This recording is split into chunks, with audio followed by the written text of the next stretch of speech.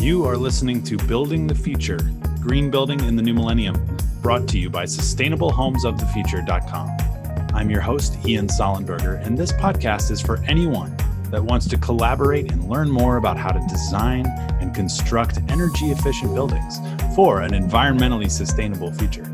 If you have questions about how to design and build with a lower environmental impact, or you'd like to come on our show as a guest, please email me directly at info@SHF, that's Sustainable Homes of the Future, shfbuild.com. Visit our website at shfbuild.com or find us on Facebook and Instagram at shfbuild. Our mission with this podcast is to inspire you, our listeners, to go out and be sustainability advocates. Share these ideas so we can truly push this industry forward. We need each and every one of you to help us build the future today.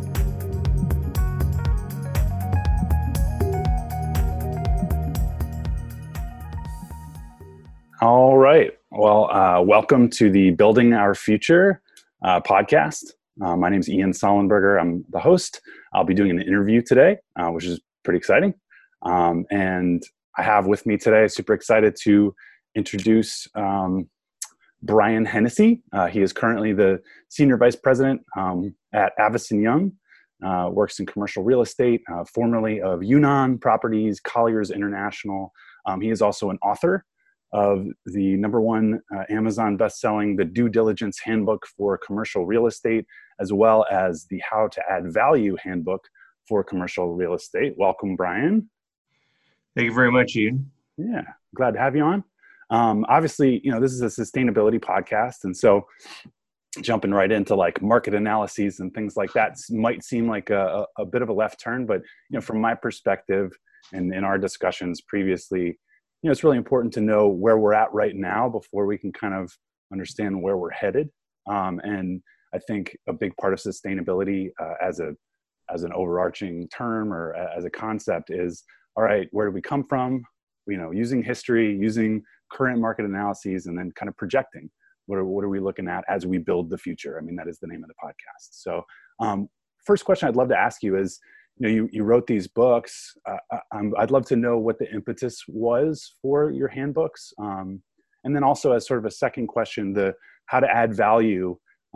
Give us an idea of sort of an overview of how you've been adding value in your own work and what you've seen in the industry over the last few years, over your career. You don't have to go into tons of depth, but what are some of the traditional value adds for commercial real estate, and why did you write these books, I guess? Okay, it's a fair question. Yeah. Fair questions. Let me give you a little context as to my background and how that came about. I've been in the commercial real estate industry for over 35 years in different facets of it. And how the books came about is basically what happened. I had been a commercial broker for about 18 years when a client of mine who was starting his real estate investment firm asked me to come to his firm to become the acquisition disposition vice president for him. And I thought that would be a fairly easy slide since I had been a broker for 18 years. What I found out once I got there, it was very different from being a broker. And what happened was the first couple of transactions that I was involved with when I first got there were two large office buildings, one 300,000 feet, one 200,000 feet in Dallas. And we were buying them from a Canadian investment firm. And the vice president of the Canadian investment firm that I was dealing with quickly surmised I was new at buying large office properties. So he decided to take full advantage of that. And what happened was the investor a client of mine who hired me, Honest, is vice president of acquisition dispositions, didn't have enough room in his office at the time. He was only had a like 1,500-foot office, and he was growing. And he stuck me in a vacant office all by myself. That was about 7,000 feet. And I had this desk there. And on my desk, I had a bunch of legal pads, and I was writing down all the questions that people were asking and information they needed and I was supposed to get it from. And what ended up happening was it just became a super stressful scenario because I was really not familiar with all the information that I was supposed to be sifting through and gathering and deciphering. And what happened was the heat just got turned up during the due diligence period. It was 30 days due diligence. And as the clock was ticking, so we were getting towards the end, I was getting more and more questions from the investors, the real estate attorney, the accountant, the lender. And I was just, I couldn't wait for the process to end. And I was totally stressed out, sleepless nights. I'm sure. Finally, it ended. I was like, oh, thank God. And then a couple of weeks after we closed escrow, I was coming into the office one morning, and one of the gals said, "Oh, yeah, an investor wants to, see you." I said, "Okay." So I put my stuff down. I went over to his office. He said, "Yeah, come on in. Have a seat." So I sat down, and he got up, closed the door behind me, and after a long silence, he said, "I just want to know how you missed all that information that we were going through when we were buying those properties." And I was like, "What information specifically are you talking about?" And then he started going down the list, and I said, "Well, I didn't know about that. I didn't think to ask about that. I didn't, it was like," and then it was evident that I was missed some critical information I should have had, right? Humble experience, I'm sure. It was, I was embarrassed. I really didn't know what to say. It was kind of humiliating. And then he finally said to me, I think I made a huge mistake in hiring you as my acquisition person. And at that point, I was even wondering, if he was correct at that point. I was like, you know what, maybe he's right. Maybe I was just way over my head. So that night when I went home, I just couldn't sleep. I was tossing and turning all night, wondering how I missed all that information and everything. And then I just decided when I got up the next morning, you know what, I'm going to write myself a manual, a reference manual. I'm never going to let that happen again. I'm going to put all the questions I need to ask, all the issues I need to review, all the checklists I need. And I'm just going to keep a running track of all the lessons I learned when I'm doing this. And like we ended up document almost. What's that? Like it was just for my own reference, sure. Basically. So I didn't have to reinvent the wheel every time. And we ended up buying like 8.5 million square feet of property in less than 4 years, all over the country. And it was a lot of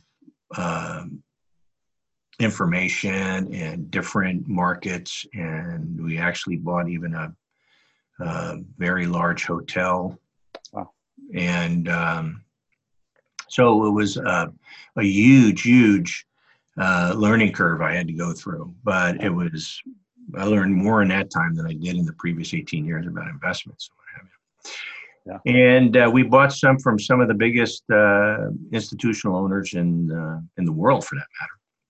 So that's where you learn a lot of lessons. I'm sure, yeah. You guys are the pros, Yep. So what happened is I ended up going off on my own after about 4 years of being with them and started my own syndication company. And then I bought a 350,000 foot portfolio of office properties in Houston.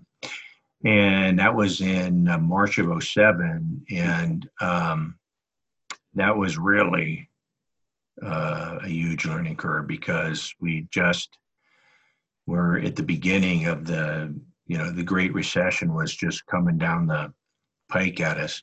Yeah. And so that was, a big time. 3.5 years I held onto those properties.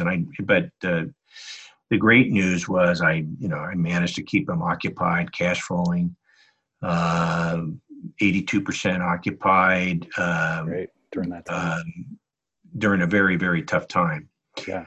But What was that, if you don't mind my asking, just in brief, was that creativity on your part? Was it just, diligence of sort of continuing it to go out was and find it people? was a combination of a lot of things. I was just hell bent to make sure that I was doing everything in my power. If a tenant gave us a proposal that was 5,000 feet or more, I'd fly out to Houston, meet them face to face, Yeah. try to make the deal. If a tenant said they were going to be moving out, I'd fly there and meet with them and Mhm. just say, what do I have to do to keep you here? How can we structure this to make it make sense for you to stay, right? Yeah. So, but the bad news was I ended up, the loan that I had ended up getting bought by GE Capital, and they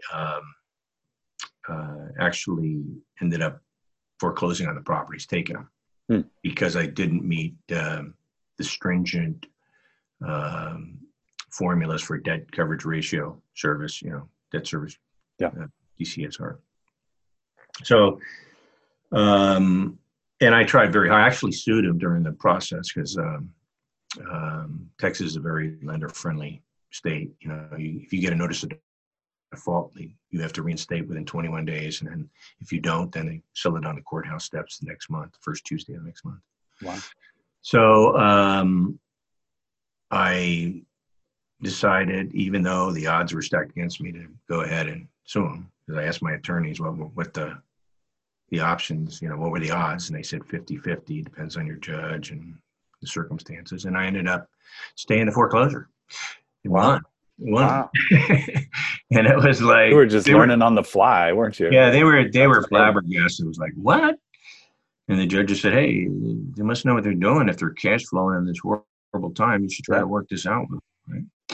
So, but what ended up happening is, even if I got them to agree, and I had to take them out because I went to talk to a bankruptcy attorney, because couple of the partners were real estate attorneys who were trying to force the bankruptcy of the entity, which Mm. brings personal foreclosure, right? Mm. Personal guarantee, right? Yeah. But I was willing to do it if it would have helped investors out. But he said, hey, if you win, right? If they say, okay, just give us our money, you're right, it's only worth this, right? Can you go out and get a loan right now? I don't know. It's $6-7 million I'd probably have to come up with. So just give them the keys in. But anyway, it was one of the hardest things I ever had to go through in my Yeah. career. But I learned a ton. Yeah. And so I tell people, don't be afraid to go out there and take chances. Just make sure they're calculated chances. And that's failure and success are just kind of interrelated. You don't have one without the other, so. Exactly. Yeah. But so when I got back into brokerage, I didn't know what to do because I had been out for a while. Mm-hmm. So I decided to take my little reference manual and turn it into a investor handbook and put it up on Amazon, which I wouldn't even spend the $100 to get a cover done, because I never thought it was one copy. I was like, well, I'm gonna spend money for it. Like, it's just Yeah. to tell people, it's just a marketing thing, Yeah. And it ended up selling copies, and I was like, wow, people must think this is useful information. So I ended up taking it seriously and getting a professional cover done, and I put some stories in it about personal experiences and what have you, to make it more relatable. Mm-hmm. And it ended up doing very well. To this day, it still does very well. It blows my mind still, but it's been a very gratifying experience because a lot of people have gotten help from it. So yeah. So what are anyway, yeah, I was just going to say, so my second part of my question, sort of, what are a couple of the traditional value adds that and how to add value to commercial property? Like what are some of those that you talk about in the book? Well, that one I wrote because what I found was a lot of owners were, over the years that I had seen, and making the same mistakes all the time, right? And they're pretty basic but a lot of people just don't see it that way. So I figured, you know what, if I were just starting out and buying properties, whatever, and investing for myself, what would I want to know when I was going through it? And so that's basically why I put that together. A lot of it has to do with the way you, first of all, it starts out at the beginning in the due diligence. To me, Yeah. Due diligence is the crux of real estate investing. You make your money buying. Yeah, exactly. Right. Yeah. And you just, I tell people it's not the sexiest part of investing, but it's definitely, one of the most important by far, because very rarely, if you know what you're doing, is a property going to be worth the same as when you sign the contract at the end of your due diligence period. Why? Because you've peeled back a bunch of layers, you've drilled down very deeply, and you found out all the different various factors that you could find out that's going to affect the value of that property. Right? Because the seller or the broker who's selling it is not coming to you with a list of problems with the properties. They're not saying, hey, you better be looking out for this, and whatever you do, make sure you check this out. And, no. It's not how it happens. They might tell you the smallest one that they can think of, just to throw you off. Red herring. Yeah. You replace that gutter in front that's hanging off this, but it just needs a new coat of paint. That's it. Yeah. Yeah. The roof may need some patching. Right. Yeah. Exactly. But it's much deeper, obviously, and most of the lessons that I learned in the book, I learned the hard way, the expensive way. And I always tell people it's always cheaper and easier to learn from other people's mistakes, so. Well, that's awesome that you've, brought that value to folks who, are trying to do a similar thing that you are, and hopefully help their learning curve be a little bit easier. Yeah. That's, my hope for the people to pick it up. And I've had great feedback on it. So it's been, like I said, very gratifying to know that it's helped people. So. That's great. So I was were you gonna answer the continue? Well, the second one I kind of basically explained the premise of, which is if you're gonna buy this stuff, now you have to make sure, that you keep it leased, and how can you create additional value through lease structures. And what if you're in you buy it and you're in a soft market, and now you have to find tenants to replace tenants. Hey, right now we're going through probably one of the worst ones I've ever witnessed in my real estate career. Yeah. And we're just seeing the tip of the iceberg right now. This is coming down the pike here. It's going to be a tectonic change of the way people approach it. And, some of these businesses aren't going to be coming back to occupy their space. Right. And on a going forward basis, what do you do? How do you secure your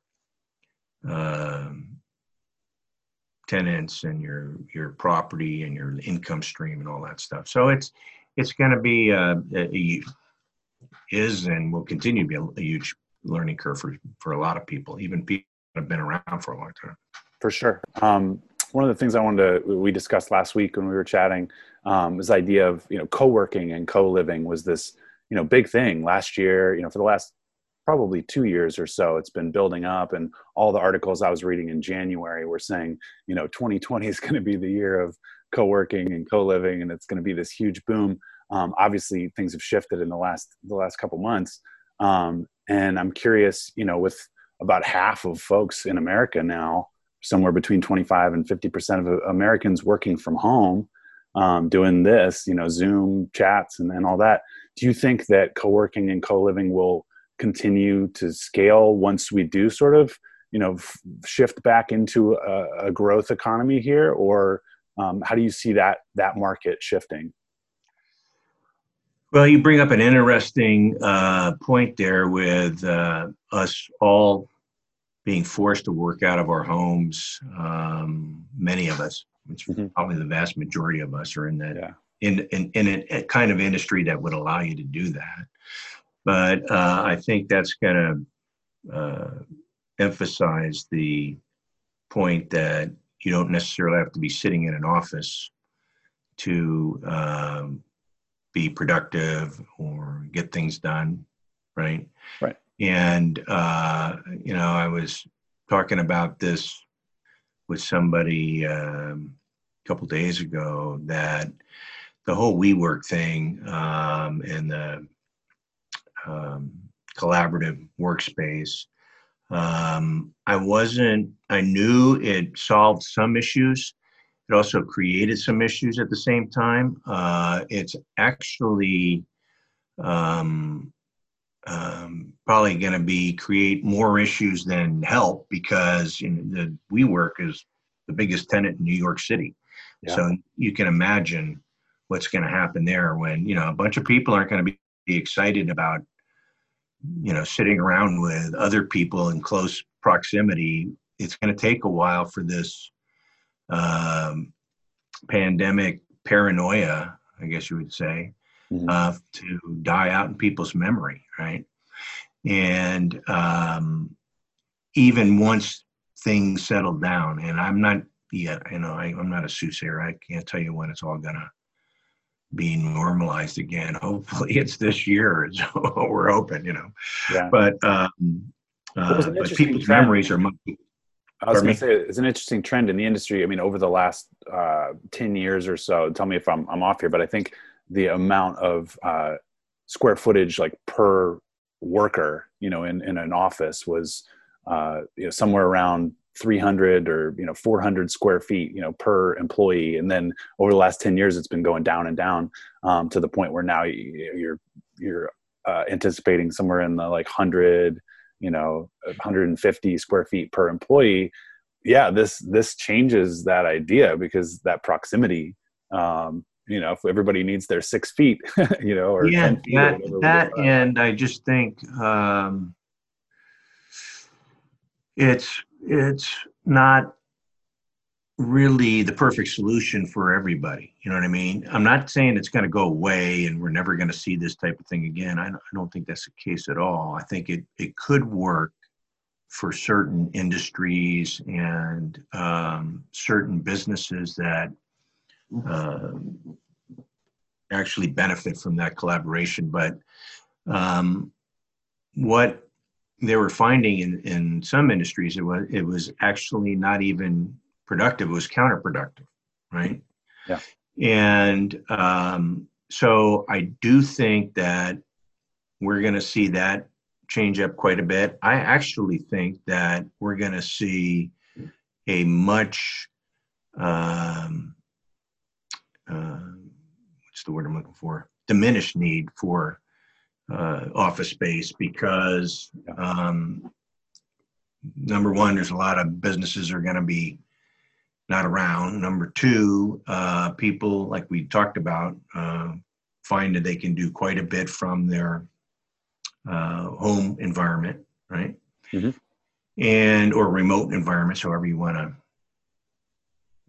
play it or work it. But and then also that it's going to be more acceptable to corporations. We were running on an old model anyway. I think you and I were talking earlier about that Japan study where they found that when they went to a 4-day work week, their productivity jumped 20% plus, right? Exactly. And that was over a period of time. It wasn't just a fluky thing. So some of the American corporations thought they'd give that a shot, and they found out that they were getting the same results. So I think what happens is we were running on an old model, but like anything else, whether it be areas in a city that are changing or being regentrified, it takes sometimes a generation to turn things around. Yeah. And so I'm not saying it should take that. Things are moving much quicker than they used to, but it doesn't happen overnight, I guess is what I'm trying to say. So this is a newer model, I should say, that is being tested and tried, and I predict we're going to see more of it. And people will adapt quite easily to it, I think. You know, what's interesting is in the 1970s, I remember as a young buck reading in all these articles, oh, we won't be working. We'll have so much more leisure time in the future. We'll be working, 25 to 30 hour work weeks. Well, it turned out to be the opposite. We're working longer than 40 hour work weeks, right? So all this technology was supposed to simplify things and make things easier. All it did is it kind of stretched out the work day, because now people are calling you at night when you get it home. Exactly. On weekends. And I think this is a much needed change in society, and it just sort of brings a magnifying glass on something that was already happening to some degree. Some trends that were already shifting, right. And some things that were already moving in one direction or the other. And now we're actually having time to sit down and look at it and think about it, rather than just being busy 80 hours a week. No, I think it's accelerating the change, and I think it'll be good, and it'll be a good thing in many different aspects of it, though. Well, what's interesting about the Japan study that you mentioned is when you start to dive into the why of that productivity. I mean, obviously you and I talked a little bit about people that are commuting, maybe an hour or more to work, and so you're talking about a couple hours a day that you can do some stuff in the car, but not the same amount you can when maybe you're hungry and you're thinking about breakfast and whatever. You can't be fully productive when you're at home. There is the opportunity for making sure that all of your basic needs are met. You can skip off to the bathroom or the kitchen, or check on your family or whatever really quickly without necessarily upending the flow of your day. Right. But I also think productivity to some degree is based on some of the stuff I've read on happier, healthier workers, individuals. And so I wonder if, I guess my specific question is, are traditional investors, when they're looking at portfolios and things, I'm bringing it back to sustainability here. Sustainability, a big part of it is creating healthier, better performing buildings so that the people who are living in them and working in them or just interacting with those buildings, are happier and healthier. And so I guess this is a twofold question where I'm kind of saying, obviously working from home can lead to some of that happier, healthier environment. But for folks that are still needing to work in an office, or, the co-working or collaborative environment is something that that's important to their business model. Are traditional investors seeing that? Are they seeing these sustainability things? Are they seeing, hey, happier, healthier individuals, I want to add these things in because it's going to create a longer term lease. It's going to, create lower vacancy in a building that maybe is a residential building. It's going to be less turnover, less headache for me, because people are going to come and actually stay because the building cares about them, to not sound too holistic, but. Yep. I think to answer that question directly, yes, there are some investment companies that are starting to put much more emphasis on that. I think what's going to happen now is, before it was kind of an option to try to figure it out. Now it's not so much an option. Okay, it's like, do you want to survive? Do you want your asset to be valued more than what you paid for it? Right. Okay, well, you better start figuring out ways to attract, tenants in there and make it so it becomes more valuable and they're willing to pay the price to be there. Because what happened in the past, and what has kind of gradually happened, is, I'll use downtown Los Angeles as our example, since you and I can relate to that, and maybe our listeners will be able to visualize this and understand it a little bit. But there was a section in the 90s that was developing called Bunker Hill down there, and it's kind of like the resurgence of the downtown Los Angeles market. Well, in today's market, that is no longer considered a real viable market. Not too many people want to be there because Um, Buildings are older. There's no amenities close by. So they're all moving down closer to the LA Live, Staples Center, Convention Center down near there, where there's all the amenities and lots of things going on, new properties, and it's just a much more happening area over there. So, And the reason some of those amenities are there is because of some of these mixed use buildings, right? I mean, you've got residential up top, and then you have, they're trying to bring activity to the front. Exactly. It's kind of it's just kind of a self generating environment, because the people that are moving there are saying, hey, we want this, or, and then they get more of that and they see that's working. So that brings more businesses in there. Mm-hmm. And so now these buildings up on Bunker Hill are emptying out, which is not that far, what is it, a couple miles or whatever, walkable. Yeah, for sure. Yeah, walkable.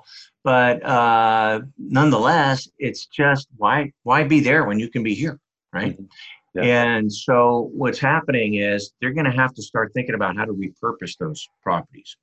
And what will happen with those is they'll probably go some kind of mixed use thing where maybe, let's say it's 35-story building, and they've got maybe the first 5 or 10 floors would be office work oriented, maybe have a gym, some retail, some eateries, things like that, daycare, whatever. And then above that would be residential, mm-hmm.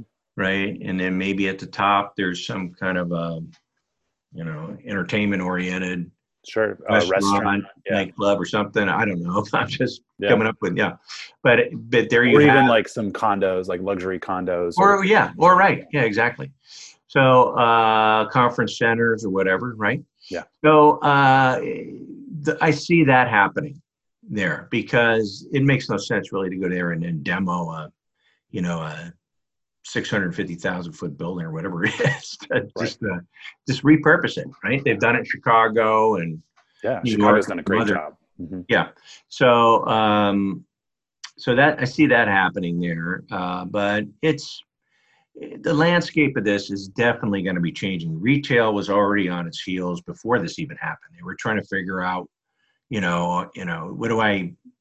what's going to work here. The retailers that weren't service oriented, or they were still trying to figure out how to fulfill their niche by not being internet impacted, right? Mm-hmm. Yeah. And so we're going to see that just got turned upside down right now. Yeah. We don't know what's going to happen. But if you were to ask me, well, what do you see in those, new buildings or those retrofitted buildings? Well, I think we're going to probably see like touchless entry. It's going to take all these personal protective kind of measures, mm-hmm. right? Mm-hmm. So, they do have the technology now to take people's temperatures as they're walking in the door by, infrared or whatever they do. That's wild. Yeah. So I think without getting too big brotherish here, it'll give people another comfort level, right? If you were coming out of this pandemic thing that we're coming into and your offices were going to be moving, would you rather be in a building that has touchless entry and all this stuff? Right. Right. Much. I mean, very much. The other piece of that too, specifically for residential and multifamily, is incorporating. I know some of these co-living places, one of the big draws is you don't have to clean, because there's a cleaning person that is part of management that is there, maybe every day or once a week or whatever, and does like a full Clorox scrub down, and that was already happening. I can see that definitely taking hold as an amenity, which is is an interesting amenity. You wouldn't have thought, like it's almost like the hotel model and the apartment model and the co-working model all sort of like coming together. We talked a little bit about that, where maybe you're providing an amenity that was a separate building, like a co-working space or whatever. You would go to your co-working space that was a mile away. Well, what if it's in your building? And now as a tenant in that building, you can work from home as much as you want, but then you also you need to do a call, a Zoom call or whatever, and you've got a brand new baby or something, and you don't want to be interrupted. There's a space for you to go down. There are some co-working or co-living places that cater to musicians, and they have like music studios in the actual building. And so I can see that creativity becoming more and more important as a developer, as a builder, or somebody renovating an older building like that, coming up with those amenities that you might not have thought of 5 years ago as an amenity for a residential building. Yeah. No, I think all that's going to play into the future of all of it, even urban, even suburban in some way. There's going to be changes with that. We were already starting to see the beginnings of some of this with the ghost kitchens and what have you that are becoming much more prevalent. Delivery much more prevalent than it ever was. People that can avoid, especially in the major metropolitan areas, getting on a busy freeway will are more than happy to take advantage of those services that are out there. So this is kind of basically not only accentuating but accelerating the whole acceptance of it, I think, for all across the generations. Yeah. Are there any downsides, do you think? I mean, we've talked a lot about the upsides to let's call it multi-use instead of mixed use, because mixed use tends to be two different uses, but multi-use, as we're talking about, maybe you have 5-6 different uses in the same building. Are there any downsides to that, or is it all positive? I think it will have to work itself out, because we don't know necessarily there's some obvious ones, right? But I think there's probably examples out there that could be used where it does work, right? And so it's a matter of, I think, who your user base is, right? Mm-hmm. And what is it that they're looking for? I think that's really, the commercial real estate landscape is kind of morphing into another type of landscape that we're still experimenting with, right? Yeah. Mixed use just used to mean retail on the bottom and, either office on top or residential on top. Now it's a lot of different things, right? Sure. And it's you're starting to see it more. And before, I remember it was like, yeah, that's weird. I don't know if I'd want to go, there and do that. Now, if very dense area, hey, is it going to save you 40 minutes on, driving side streets or jumping on a, subway or whatever, a bus or whatever it is? Yeah, hey, sure. I think I can get used to it real quick if I don't have to do that, right? Sure. So I think it's just a matter of what it is, where it is, and, people will decide for themselves, yeah, I like that. I'll give that one a try. Are there any outside of the box, strategies or value adds that we haven't discussed so far? I'm going to throw one out there in a second, but I'd love to hear before I prompt you if there's any that you've seen or thought about or heard people discuss that we haven't already discussed. We've kind of covered most of the ones that I'm familiar with. I'm sure there's others out there.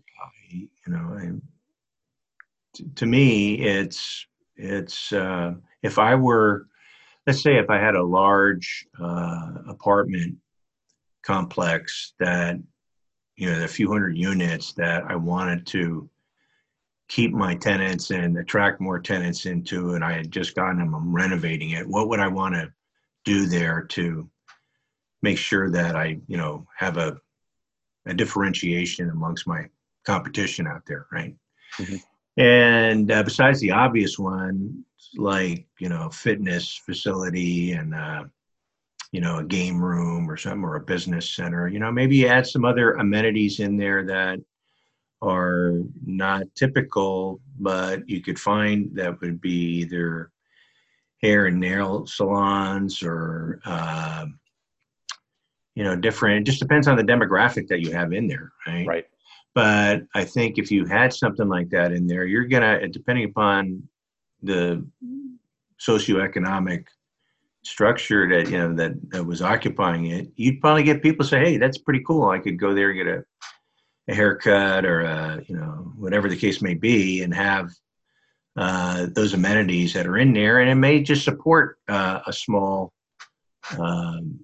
Either an owner user of a business or something like that. So Yeah. I think maybe it's a dry cleaners, maybe it's a, juice bar. I don't know. I'm just throwing things out there, Sure, but yeah. it could be any combination or number of those kinds of things. One that we're sort of, I work for a design development company here in Santa Monica, and one that we're playing around with is automated parking.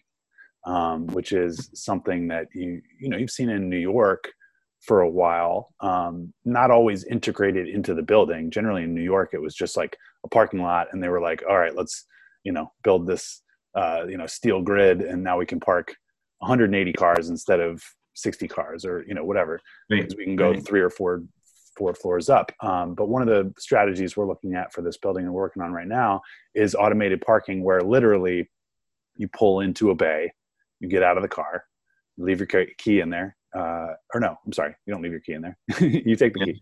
And nobody's ever touching your car. It's like valet without the valet. Now, there are a lot of, obviously, the big challenge for that is convincing people that your car's okay, and it's not that your car's okay, that if something breaks down or the grid goes down, how do I get to my car? So, there's some factors to consider, certainly, but they are workable. There's one in West Hollywood. The city of West Hollywood building has one right behind it. And the cool part about it is it's like valet without having anybody get into your car, which again, in this particular environment that we're in right now, looking at the other side of it, could be a benefit. I don't know that I want a valet hopping in my car and touching my car, or they're going to wear a mask and, gloves when they get in there. So in this case, you lock it, it's locked, you leave, the robots take your car up to its parking spot. And when you come back, you throw your payment in there. And then within 30 seconds, 60 seconds, one company, Utron, that we've been talking to, says, 2 minutes is like the tops that you'll wait.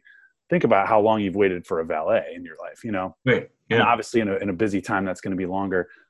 So have you heard of that in any buildings here? Not the self valet, but I've obviously seen it in other properties where they have the lifts, right? And they cost about $8,000, I think, per lift, something like that. You can get them refurbished. I mean, there's a bunch of, they're actually been around that long. I think when I first saw them, a lot of people were kind of freaked out by them, like, nah, what if the thing fell on my car and then, whatever. So, but I think what's happened now is they're starting to see them, especially if you go downtown, you're starting to see them more down there where they have just the parking lots and they're stacking them. But I think it's become more acceptable. I have not run into the ones that you're talking about where you pull your car up and then make the payment and then it goes up to the, I don't know, I guess it's just two on one on top of the other. I'll share a video with you. It's actually, so like this particular strategy is cool because you can fit more cars in a smaller space because 2 reasons. There's nobody walking around there. So you don't have to duct the building. You don't actually have to have heating and air conditioning. Right. In that section of the building where traditionally you would have to, and then your first level, you'd have to have, 6 or 8 feet worth of, ducting and all your systems down there. Now you don't have to have that. So in what would have been 1 level of parking, you can actually now have almost 1.5 or 2 levels of parking. So you don't have to dig down as far if you're going subterranean. So there's some benefits on that end, but literally it's just these 2 rollers, one that goes under your front axle and one that goes under your back axle. And while the car's in park, these 2 little things come and lift up the car, and then it rolls it onto an actual lift. So it's not parked. It's parked traditionally. It's, you know, the only difference is how it gets up there. Right. But it's on a concrete, you know, parking structure. It's not suspended in the air or anything crazy like that. Right. It's pretty cool. And there's some awesome, obviously, sustainability features in that, where you're, you know, less impact on the environment, not having to do as much build out. So there's some cost savings too for a developer. No, that makes total sense. I think it's like anything else. People have to get used to the idea, you know, once they see other people going there and doing it, it's like, oh, okay, it's not that bad. I think I'm, you know, yeah. I would let that, you know, let my car be parked that way. So, and those of us that have been downtown and try to find parking, and you get in a structure and then you can't find a space in there, and you're driving around and you drive out, then you go to the next place, and, you know, and your car looks like it's in an ocean of cars in there, and you're going, how are we going to get this out? And to me, makes the other way you just explained seem actually not only easier, but, you know, more protective of the car in some ways. Yeah, exactly. So, you know, it's interesting. I mean, you're talking about these autonomous cars that will be taken over in the next, whatever, 5-10 years. And what's going to happen then? This will be antiquated, you know, because, you know, unless it won't need to park. Yeah. I mean, it'll just be at some remote location and close by, and they'll figure that one out. So it's hard to say what, you know, how this, when you project out in the future, how it's all going to work, but it's kind of interesting to try to see how that could work out with all that. So, I'm curious, I hadn't asked you this when we spoke initially, but have you seen an uptick at all in buildings and investors' portfolios with LEED certification, or any of those? You say uptick. I wouldn't say it'd be an uptick. I think what's happening is people are actually realizing more and more that it wasn't just kind of hey, want to be the first one on your block to be a LEED certified building. Now it's like, hey, people are really looking heavily at that when they're making their decisions, and they actually don't mind spending a little bit more to be in a LEED certified building if, in fact, you know, it's within the ballpark of the cost, you know, because it's just cost benefits, and they're just, sometimes it actually can make more sense, right? Because if they're passing through operating expenses for energy and what have you, obviously the LEED certified building is going to be, you know, much more efficient in that respect and less cost. So, there are some arguments for that. But I mean, yes, I do think that does actually enhance the leasability of properties. And therefore the asset value at the end of the day. Right, exactly. So it's like when you go to sell it, hey, it's LEED certified and it's like, you know, so, you know, all of this stuff is kind of getting spearheaded right now, because it's, as buildings empty out, as they have in the past during recessions, what have you, right? Mm-hmm. And tenants start looking around for space. When they do, they start scrutinizing, right? And at the end of the day, it's, okay, what are we getting here and how much does it cost us? Mm-hmm. Right? It's not rocket science or punch in a calculator. But I think it goes a little bit deeper from the respect that if you don't have something to differentiate yourself, then you're just another address on the list, right? Yeah. So when you start saying, hey, this is what we're charging, but this is what you get in our property, right? And we use all, you know, LEED certified equipment and these non-toxic, materials, carpet and what all, you know, all that stuff, right? Sure. And we have these amenities in there, and we've realized, you know, this amount of savings once we retrofit it or compared to the other properties in the area. So it's like, wow, that's pretty impressive, right? And then we also do quarterly or biannual, duct cleaning and disinfecting and all that stuff. So all that stuff's going to be, hey, this is a no-brainer. Let's just go here, right? Yeah. It's like for the additional whatever it is per square foot, it's not that much. It's another 10% or 8%. Well, let's just go here. Mm-hmm. Right? Well, and with the cost of some of those things, and the knowledge about some of the materials and the, pushing the edge there, some of those costs that used to be a lot more, maybe 5 or 10 years ago, are now pretty similar. And so with some smart design and some sort of integrative work on the front end, you can realize maybe even some savings on. Absolutely. And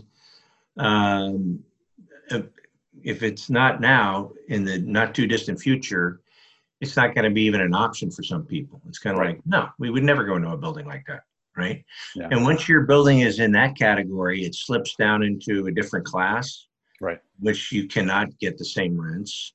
And then you're catering to a different type of tenants that are in there. Yeah, exactly. I liked what you said. That was a good soundbite, though. You have to stand out. What is it about your particular building? What value are you bringing? Competition. Yeah, absolutely. I mean, they do that now, but I think it's not as apparent, but it will be. Like I said, I truly think once things settle down, and I can't tell you exactly when that's going to happen, but we will start seeing marketing of properties with some of the different things we just talked about. The touchless entries and the toxic, whatever it is, eliminations of materials and the clean the ducting. They've gotten some pretty cool technology now to do that. Mm-hmm. That, like you said, isn't that crazy expensive as it used to be, right? Yeah. Not as labor intensive as it used to be. So with that, it's, you're really setting yourself apart from your competition when you're able to do that. Yeah. And you've got, again, we don't have to talk in depth about this, but, there's legislation. You talked a little bit about like, you're going to have to do these things. And, to some degree, especially in California, you have places like Berkeley, UCLA has now said that all of their new construction are going to be all electric buildings. And we can have the longer discussion, some other time about how much electricity costs and all those sorts of things. But really at the end of the day, the goal of that is, again, that better performing, healthier, so that the people that are in the building are actually benefiting from the building itself. Absolutely. And the community is benefiting too. Yeah. And I think that on a going forward basis, that's the way developers are looking at, building their buildings, is basically because you don't want to be having to go back after the fact and redoing some of this stuff, because it makes zero sense, and it may cost you more up front, but in the long run, it's really creating more value for your property. The issue is these properties that are older right now and don't have these things, those costs have to be factored in when you're looking to purchase them. That's where my due diligence information will be implemented in it, because you got to factor in those costs when you're factoring in what you're able to pay for the property. Yeah. That's actually a perfect segue. I mean, I've really enjoyed having you here. Thank you so much for the discussion, for your expertise in this area. Do you want to go ahead and just talk a little bit about if anybody wants to contact you or, find the books? Yeah, sure. Where can they go? I'm happy to answer any questions regarding due diligence, whatever. My email address is Brian, BRIAN, at Impact Coaching Systems, that's with an S.com, impactcoachingsystems.com. And then my phone number is 818-371-8255. 0311. That's 818-371-0311. You can check my books out at Amazon.com. It's Brian Hennessy, Hennessey. And then it's also on Audible and iTunes, the books as well. So it's the Due Diligence Handbook for Commercial Real Estate, the How to Add Value Handbook for Commercial Real Estate. And the third one, for any of those that are residential agents out there, it's the Residential Agents Handbook for Commercial Real Estate. Awesome. Thank you so much, Brian. I appreciate you joining me. Ian, thanks for the invite. Really enjoyed it. All right. I will talk to you on the flip side.